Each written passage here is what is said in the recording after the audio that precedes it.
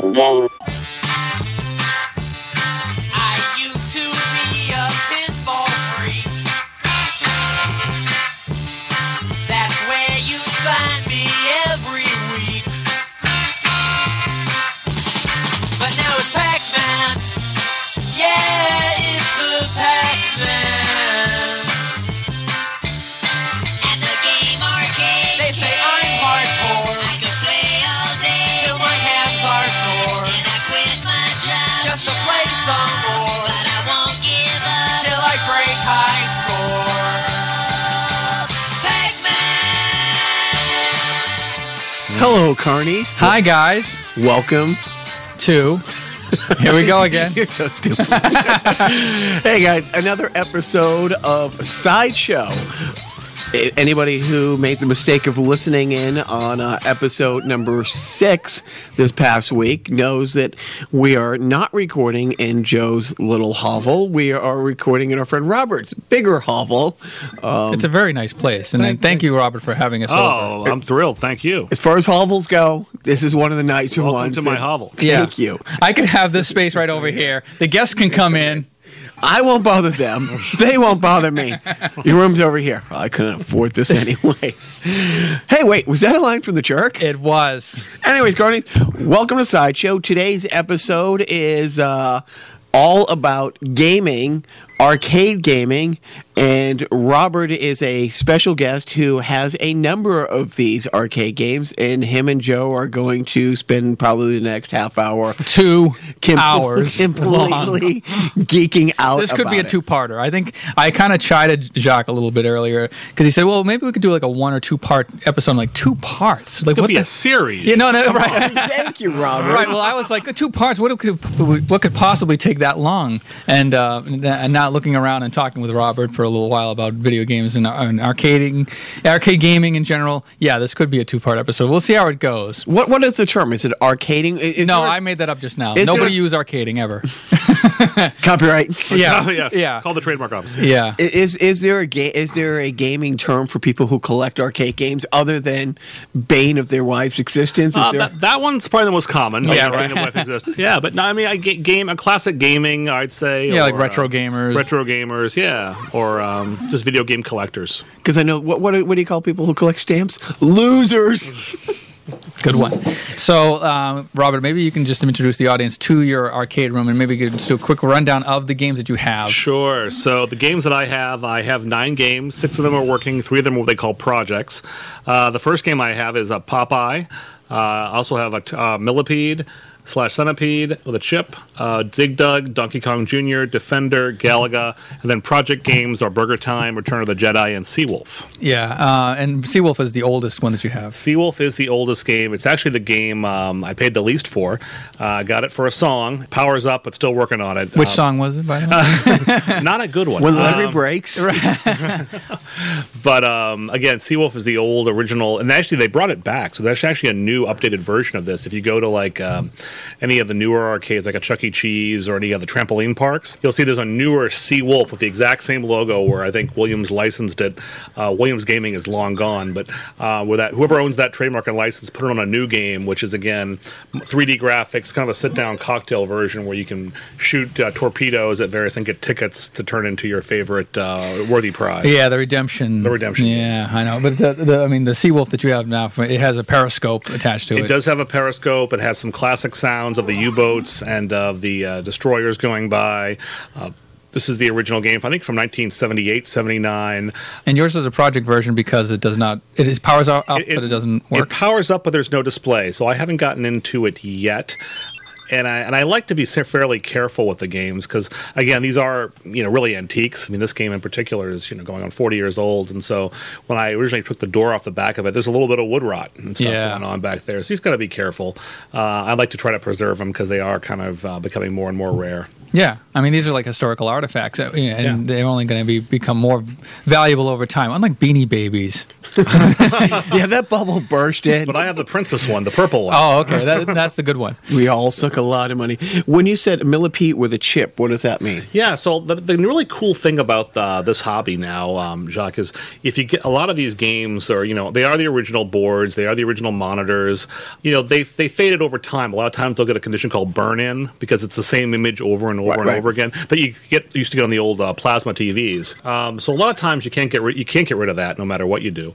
But a lot of times now you can they call recapping the monitor, putting new capacitors on that really brings the colors and the richness back to the monitors.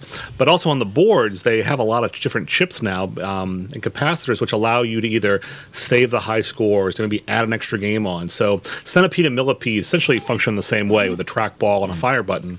This little extra chip and board, which pretty much anybody could put on, might cost an extra $10-15 from an online gaming resource. You slap it on, you push two buttons a certain way, and now you're playing the Centipede version of the game versus Millipede. So it's basically an add-on chip. And does that increase, decrease the value, or is it like not original if you add the chip? Does it? It kind of depends. So for me, as a gaming enthusiast who likes to play the games, I think it's really neat because you get to add the game. So now I've got, rather than having a Millipede and a Centipede cabinet, I get to experience both. Having said that, you're not changing or altering the original version of the game. For those purists, I can pop that chip off and the board is still the same, everything's still original. And there's really no change to the original Millipede game. Yeah, I mean, I think for me, collecting the original cabinets is fantastic if you have A, the space, B, the money. Yeah.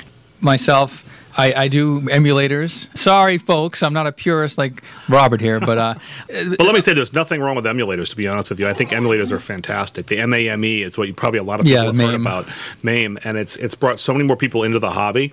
And again, it really exposes you to so many games that you otherwise wouldn't have. The point just made, it can get expensive. These things are 6 feet tall and 300 pounds, and we all only have so much space. Right. I'm fortunate that I have an unfinished basement with a lot of space right now, but I'm not sure how long I'll have it. But at the same time, again, I think everyone has their price points. I mean, for me too, I try to focus on games. I'm not going to pay a lot of money for a game. So a lot of times I'll find them from individual collectors or like a bar or businesses going out of business. You can go online and buy these, and there's stores that'll sell them to you, all refurbished, slick looking good. A lot of time refurbished parts, but they're marked up big time, almost what they were originally, $2,000 or $3,000 a piece. And what I'm proud to say is, for most of all my games, I haven't paid more than most expensive one I bought was Popeye, which is my first one. Right. I was going to ask you what was the first game you bought. For $600. Yeah. And the rest have been all less than that. And then I've kind of made it a hobby to enjoy, buying little bits and pieces and trying to refurbish them and making them nicer in my own way. But yeah, cost is always a concern. Yeah, I mean, for me, I would like to. My dream would be to get a MAME cabinet, just like even like a MAME cabinet kit, because I'm not as handy. I'm not a woodworking guy, and I'm not going to take an old cabinet and retrofit it and all that stuff. So that would probably be the peak of my interest in getting an actual arcade experience in my home. But this is just fantastic, and this is just sort of the tip of your iceberg. I mean, I think you're looking to expand this over time. I'd love to. I've got a little laundry list, and then to be honest, when I made that laundry list, I made a laundry list of about 20 games, and I said, listen, these are the games. If I can find them in good shape without having to completely start from scratch, I'd love to acquire them and obtain them for a reasonable price. But that list is even longer in reality. But I've had to be conscious and think, hey, 20 games is probably about it. Maybe not even attainable to get that many. Right. Having said that, I think like anybody else in this hobby, every once in a while a game will come up that you hadn't planned on buying, but it was the right price and right time, and hey, why not take a roll the dice on it? And Seawolf's a prime example of that. Yeah. I wasn't really looking for a Seawolf. If you told me my top 20 games, if I only had room for 20 games, would I pick Seawolf? Absolutely not. But for $90, I'll take a flyer on a Seawolf. $90 delivered. Delivered. Yeah. I'll take a flyer on it, see if I can get it to work. If the worst case scenario I can, I'm out $90. Best case, hey, I've got a really cool game. And then the neat thing is, in this hobby, you can usually make your money back. You can usually flip these and find other collectors and sell them, and you might sell one or two and then bring a different one in. Right. And then the worrisome thing about collecting arcade cabinets now is that because of the internet, because of the people who have grown up on these games now, like yourself, have come into money or middle age. Exactly right. I can't afford the sports car. Yeah. Mm-hmm. Or the women. Or that house on the beach. Right. But I mean, or the women.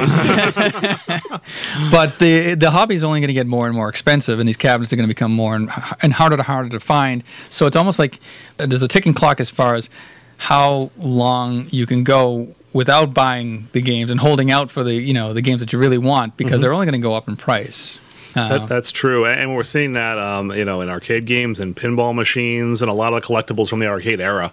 I mean, even the older games from the 40s, 50s, and 60s, the old pitch and hit games, the mechanical games that don't even rely on the electricity, the video boards. Yeah, they're even more expensive than they ever were. Yeah. So from what you have here now, what would you say your favorite go-to game is? Probably Millipede, and I can't say that I was a diehard Centipede Millipede guy before I bought the machine. All right. I've kind of grown to love it, and that it can get very hectic and get very complex and get very manic.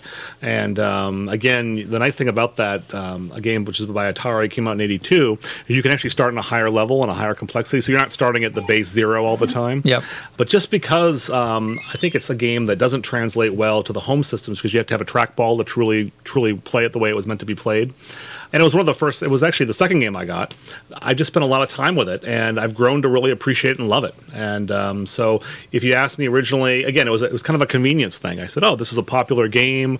I think I could always, sell it if I had to. I got a good deal on it. I put a little bit of work into it. Still a little bit of work to go. But for the most part, this was a game that I thought would be, hey, it'd be fun to own, but I never thought I'd enjoy it as much as I do. Yeah, I think Millipede is also, it's very evergreen, and it's so random in its play. Like, if you play a game like Galaga, for example, which is Jacques' jam, by the way. Yes. That high score is going to look great on a resume. I love using that line because he constantly uses that line to me. But a game like Galaga, eventually, if you become so OCD about it and you can become really good at it, you can master it because it's almost pattern recognition. Yes. They all come down the same thing. Whereas Millipede, it's so frantic and manic and almost random. Yes, a lot of variables. Yeah, a lot of different insects coming at you. Right. It's almost impossible to master that game, and it's almost like a new experience every time you play it. Right. And plus, it has a fucking trackball. Man, trackballs are just cool. All right. Hashtag trackball life. Which is a better trackball, this or Golden Tee? A Millipede is definitely. Come on. Yeah. I mean, Golden Tee. Well, the cool thing is, though, now there's a lot of aftermarket parts. So I've kept most of my games original. You can buy, and I toyed with this idea for a little while with the Millipede. I went with the black trackball, which is a middle. You can get trackballs now that change colors, right? That have LEDs in them. They can do rainbow. When you have all the lights off at night, it's a very cool effect. So depending upon your preference, you don't have. That's a nice. Or your drug of choice. Yeah, you can make it anything you want. Yeah, I know. So first of all, Joe, great job mixing in these arcade sounds as we're talking. Joe has a mixing board. He keeps randomly hitting arcade Actually, games. I have like a Michael Winslow ability of making these sounds with my mouth. Actually, if you are, we don't know if they're coming across on the mic, but Robert has the games on, and it has such ambience. Yeah, ambience. Nice. So Popeye was your first game. Why? Again, you know what? Well, two things. One, timing and opportunity. But for me, I grew up going to the arcades as a kid, like everybody else back in the 80s. And for me, Popeye had a kind of a special place in my heart because at the local Chuck E. Cheese, when I used to visit my grandmother down in Virginia, it was the first game that you saw when you came around the corner. And it wasn't the first game that you always played, but it was always one you had to hit. And obviously knew the Popeye cartoon growing up back in the 80s and 70s. When I went out looking for an arcade game, I said, hey, these things have to be expensive to ship, and they are. But I found this guy on eBay who lived in Tewksbury, Mass., just down the road, and he had a completely restored Popeye, original cabinet, a lot of original parts, but had put new side art on it, made it look really nice. He was selling it for a reasonable price, so I said, hey, here's something I can test out, I can play. I love the game. I had the game when I had a Atari 2600. Let me give it a shot. And I went over there, and I was hooked. And again, talked to him for a while, and he was a really cool guy who had kind of turned his dining room into his mini arcade. So he had a very understanding wife. And it's funny you threw that caveat in there. It's like, but no, I picked it up, and it was funny. One of his last words to me when I loaded it on my truck and I took it home was, he's like, "You won't be able to stop with just one." And I kind of was like, yeah, okay, buddy. I just spent $600 for a game that I could go buy or even play free online, right? In today's, right. I'm done. And then I found that, again, I was playing it all the time at home. I'd come down to the basement late at night, play it for 15 minutes. 15 minutes became half an hour became an hour. I got better at it, and I said, this is a lot of fun. This is kind of cool. Maybe next thing I know, I was looking for a Millipede. Yeah. And then it took off from there. Right. But there is an interesting little backstory about the Popeye game that you could probably tell to the audience. So Nintendo, back in the 80s, probably most known for their Donkey Kong franchise. Yeah. And Never heard of it, but go on. No, yeah, neat little game. You'd like it. Okay. Donkey Kong and everything that spawned off of that. One of the true, probably top games, if not Pac-Man, Donkey Kong from the 80s. But Nintendo originally hadn't planned for it to be that way. They originally were planning to hype up and market Popeye as that game and put all that marketing effort behind Popeye in the U.S., but had a difficult time getting the license from, I'm not sure who held whether it was Warner Brothers or whomever held the license. King Popeye. Features or something. King Features. Yeah. Exactly. And so Popeye became sort of an after-ran game. Same exact cabinet. If you buy a Nintendo arcade cabinet, Donkey Kong Jr. Popeye, it'll look exactly the same except for the color scheme and the marquee and the board. But other than that, Popeye is kind of what could have been.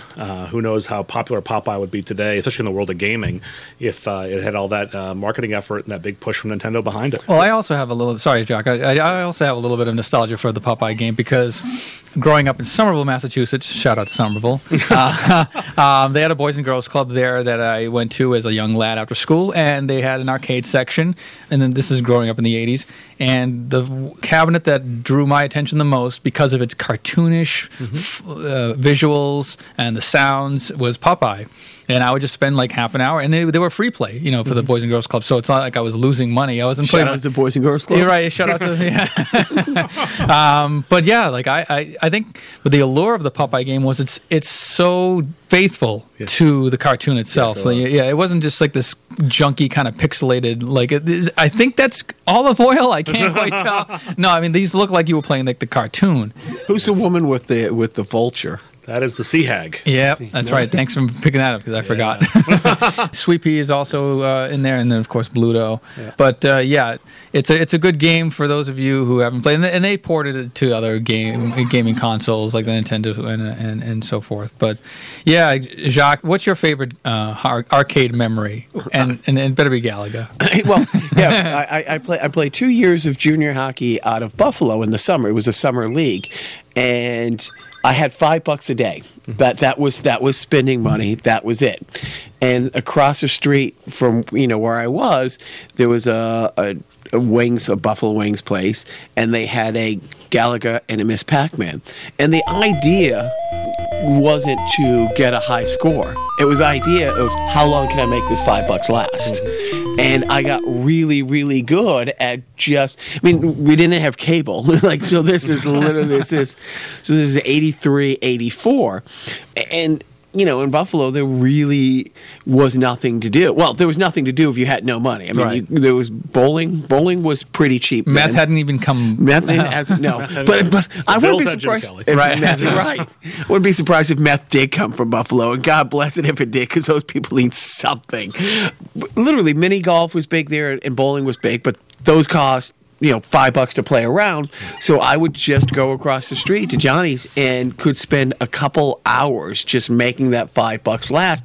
And along the way, got freakishly good at just those two games. So people would see me play those games. Wow, he's really great at games. Play Pac-Man, and I'm out within seconds. Yeah. But I hadn't played in years and years and years. Whenever it would go 10 years would go by, you could walk into a restaurant and you would see one of those things, and you would go over and you would become the guy who's like, oh wow, he's really good at this. It's like, this is uncomfortable.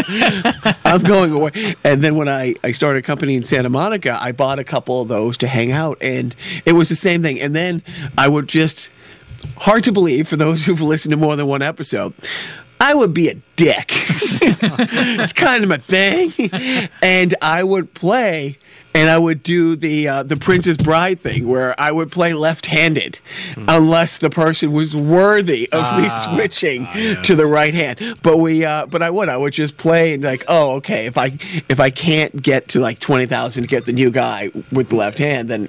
But those are the two games that I would just play relentlessly. And again, it's not that they were my favorite game because I like the graphics, I like the storyline of Galaga, or I was OCD enough to remember the patterns and study. It's I had nothing else to fucking. So you would you would lift in the morning, have a couple hours off, skate for a couple hours, have a few hours off, and then have like a game at night or something like that. So you were training like 6-8 hours a day, but the rest of the time you were in fucking Cheektowaga, New York, the biggest suburb of Buffalo, with nothing to do but find a way to make $5 last a couple hours. Cheektowaga sounds like a sequel to Galaga. The neighboring town was Tonawanda. The town next to that was West Seneca. Little slice of heaven. Yes. You know. So, I mean, you have a great collection starting, but you also have a wish list of games. Maybe you can highlight some of Yeah, those. sure. So again, these are the games I have today that we talked about. But you know, if I had my my druthers, if you will, and had and money were no object, Right. You know, there's a few I'd love to have. One of which is a Paperboy. Yes, with the handlebars. With the handlebars. I was a paper boy. I can relate to all those things in that game, if those of you are familiar with that game. But it has the great handlebar controllers. Yep. Another one would be Food Fight with the classic hero, Charlie Chuck, who would run around and hurl food at evil pie chefs. That's who right. Came to, yes. Was that sort of like came to- Robotron? Very similar to like a Berserker or a Robotron Yeah, yeah. type of game, Okay. but Atari made it. Was it a dual joystick? One joystick. Oh, one joystick, One but then joystick you- had a very smooth kind of trackball underneath it. Okay. And that's actually, it's funny with one of those things is the joystick was very known for breaking on that game. Oh. And so it's actually hard to find one. It's far hard to find one to replace the joystick. Yeah, right. You know, Tron is a game that's out there a lot that I just love. Yeah. Again, great graphics, brought out back now by Disney. Great controller, 4 games in one kind of concept. Dragon's Lair, I Yeah. think one's probably everyone's familiar with. One of the first like Laserdisc video-based games, which is basically was a QuickTime event game. Yeah. Dragon's Lair, the fantasy adventure where you become a valiant knight on a quest to rescue the fair princess from the clutches of an evil dragon. You control the actions of a daring adventurer finding his way through the castle of a dark wizard who has enchanted it with treacherous monsters and obstacles. In the mysterious caverns below the castle, your odyssey continues against the awesome forces that oppose your efforts to reach the Dragon's Lair. Lead on, adventurer. Your quest awaits. The animation was done by Don Bluth Studios. Space Ace was another, the sequel to Dragon's Lair, essentially. Or the follow-up. It wasn't Follow-up, the sequel. yeah. Yeah. Dragon's Lair, that was the first like dollar game. That was the game in the arcade when it came out. I think it came out around '84, and it got popularized too because it was on the opening credits. I think to Silver Spoons, going back to one of those '80s sitcoms that I think we all used to watch on Sunday nights. But yeah, it was basically like a cartoon. It was a live cartoon that you could play. But unfortunately, it was 4 quarters versus 1, which at the time it's like, wow, I could play Popeye, Zaxxon, Bosconian, and whatever else, or do I play one game of Dragon's Lair? And unless you played it a lot and got really good at That it, game kicked your ass. the game kicked your ass, and it was all timing because it was all just up and down. It was the same thing as the modern games. It was one joystick and one fire button, but if you were slightly early or late on when you were going to go directionally, you were cooked. And I think, if I remember correctly, it didn't have, I think the later iterations of the Dragon's Lair, when they would re-release it, they would actually add the arrow indicators as to like what you should do right beforehand. Yeah. I don't think they had that in the original. You know what? There's settings. I'm guessing. I could be wrong. There's the dip switch. difficulty Yeah, settings. right. There actually are on all these games too. That I think the hardest one didn't have that. But Yeah. to your point, the later ones or the ones if a different setting would flash, and so you see a flash and you Of would like a know left to go arrow. that way, Yeah. or left arrow, right arrow, or even like probably the easiest one had the actual direction like, "Hey fool, go this way." But what was funny about Dragon's Lair also, and another big draw of the game, was the gruesome deaths. Yes. Dirk Daring was the Dirk the Daring, Dirk yeah. the Daring was the knight in shining armor that was there to save Princess Daphne. And actually, you know, I think she was that actually became a Saturday morning cartoon, Right. And I think she was made a little Toned more down. Yeah. family friendly, as opposed to wearing the sheer black nylons that Right. she wore in the arcade game. Yeah, she just got out of a Victoria's Secret catalog looked like in the it, original yeah. version. But yeah, like the gruesome deaths would be, you know, if you missed the timing, you would fall down like into a vat of boiling lava and then become a skeleton. Yeah. That unfortunately didn't translate well to the home consoles No. in later years. Like the Nintendo Entertainment System version is notoriously bad, almost unplayable. But yeah, I mean, Dragon's Lair, that would be a get.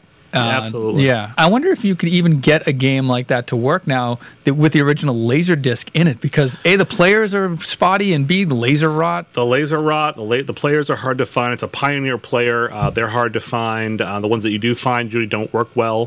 Finding a Laserdisc is a whole separate story. A lot of times what you see people do is they'll actually take a laptop. Right. And they'll actually load it on there, and then you play off that. So almost like an emulator. Yeah. And they'll put that in the cabinet. So Yeah, like they've made DVD versions of it. yeah, exactly. It's essentially, it's a QuickTime game. If you don't know what a QuickTime game is, go look that up. I'm not explaining everything to you guys. So yeah, and I guess what you want to go like next on the list of our things to ask Robert. Well, one of the things is like, what is the buying process running it through the managerial system? Oh, the managerial i.e. system. What is the managerial system? Now, is there a whole PO requisition process? That's a Does it go very through delicate human- topic. Does it go you through bring. human It's a very resources? delicate topic. What's the you bring. operating budget for this sort of thing? You know, the operating budget, is flexible. Whenever I friggin' feel like it. It's flexible. No, I've been fortunate. My wife's been supportive of this hobby of mine, and she kind of knows that I won't go overboard. Having said that, if I told her, hey, it's the love of my life game, and I want this game, and she wouldn't object to it. It helps when you're the guy that controls the family budget. Well, but you're doing it responsibly. Trying to do it Yeah. responsibly, but yeah, I mean, it's like any other hobby. It could get out of control if you let it. I think it's more and less about the money and more about the time spent away from the family. It is, but it's a labor of love, and it's funny because a lot of times, people that are into this hobby, they want to see these games maintained, they want to see them restored or brought back. They want to know they're not going to be trashed or just left out in the open, and they're getting harder and harder to find. So a lot of times, your true gaming hobbyists, there's sort of a separate market that people will give each other deals, kind of under the radar, or for below market what they put on Craigslist or what they put on eBay. Yep. What you were talking about made me think about this, but it's almost like something I don't want to bring up is what is the end game? And eventually, like collectors like myself, I collect a lot of console games just to have. A lot of times I don't even play them. But we know. Shut up. We've had 2 game reviews that he's like, yeah, I've never played this one. Right.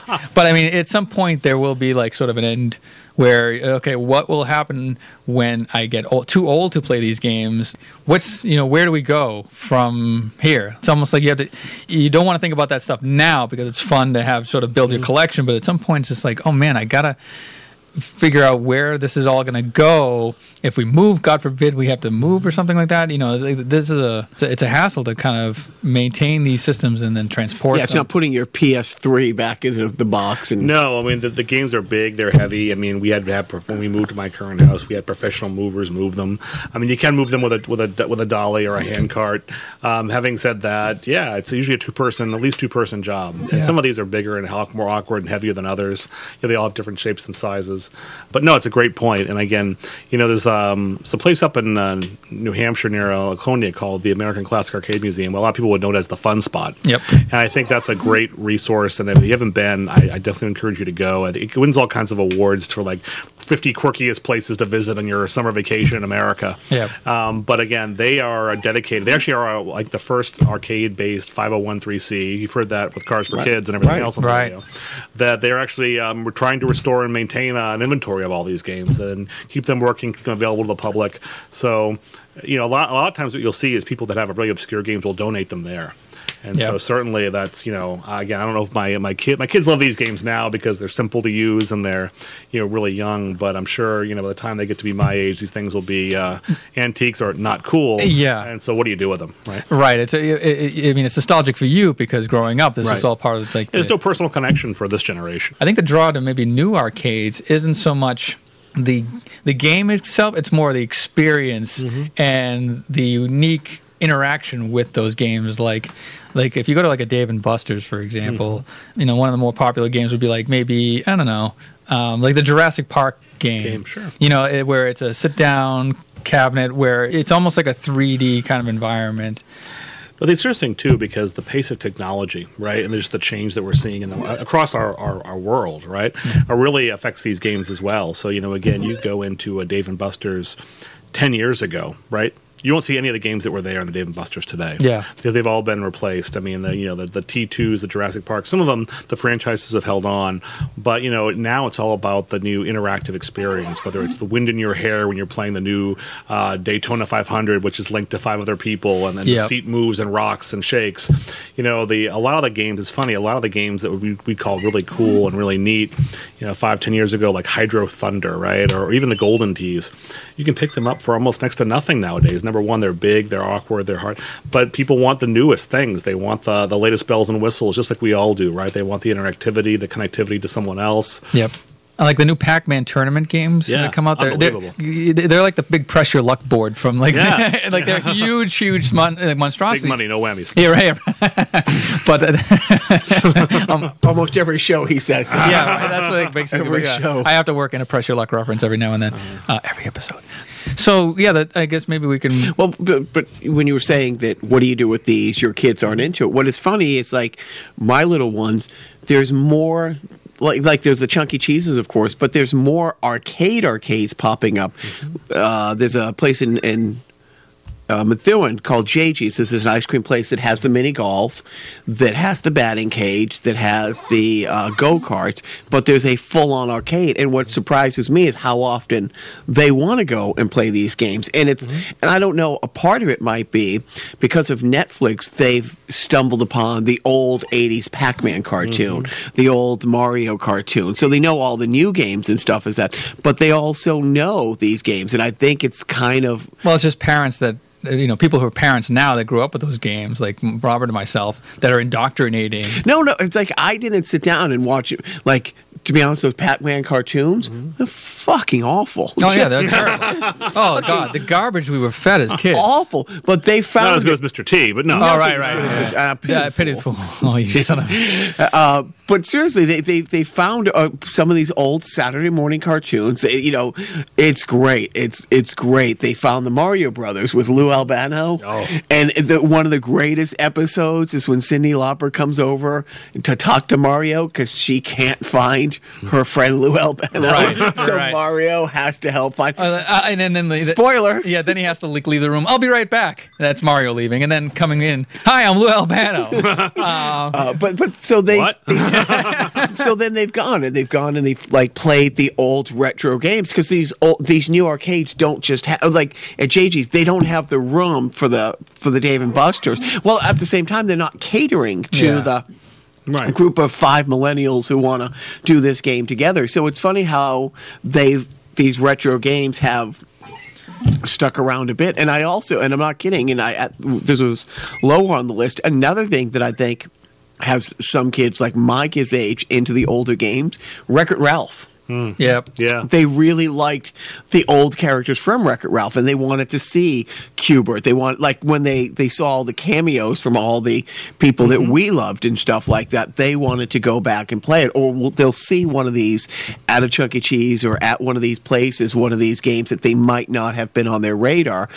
That's from that, and go on over. Yeah, I mean, when you were talking, I was just remembering like how you brought up the old Pac-Man cartoon, and like think about the fervor. I mean, I was kind of young when the arcade frenzy kind of hit its peak in like 82, 83, 84. But like there was so many, everybody wanted to jump on like that arcade craze. Like they had the Saturday morning cartoons. Robert, do you remember any? There was a song by Pac-Man Fever. Yeah, right? Pac-Man Fever. Yeah. I mean, did you watch any of those cartoons? Oh yeah, absolutely. I mean, there were cartoons on Saturday mornings. I think Q*bert had one that somehow they incorporated Frogger. I think there was like the Saturday morning arcade. Yes. And it was like I remember because I did some research. And it was like Donkey Kong, Pac-Man, and Q*bert. Like they all have like their own segments of the same cartoon half-an-hour show. Yeah, you're right.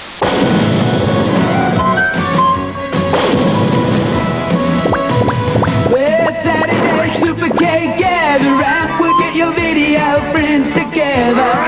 Yes, Saturday, Super K, it's time for fun, and no one else can do it better. And it feels so right, because it's Super K time. Let's have some Super K fun. Yes, it's Super Hey kids, part 1 of this Carnival Personnel Sideshow is over. But don't worry, The gang will be back next week with more arcade action and fun. Be sure to like and share Carnival Personnel on Facebook and follow us on Twitter at Carnival Podcast.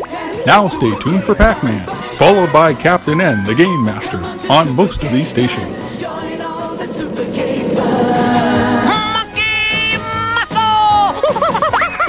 Let's have some Supercade. It's Saturday Supercade.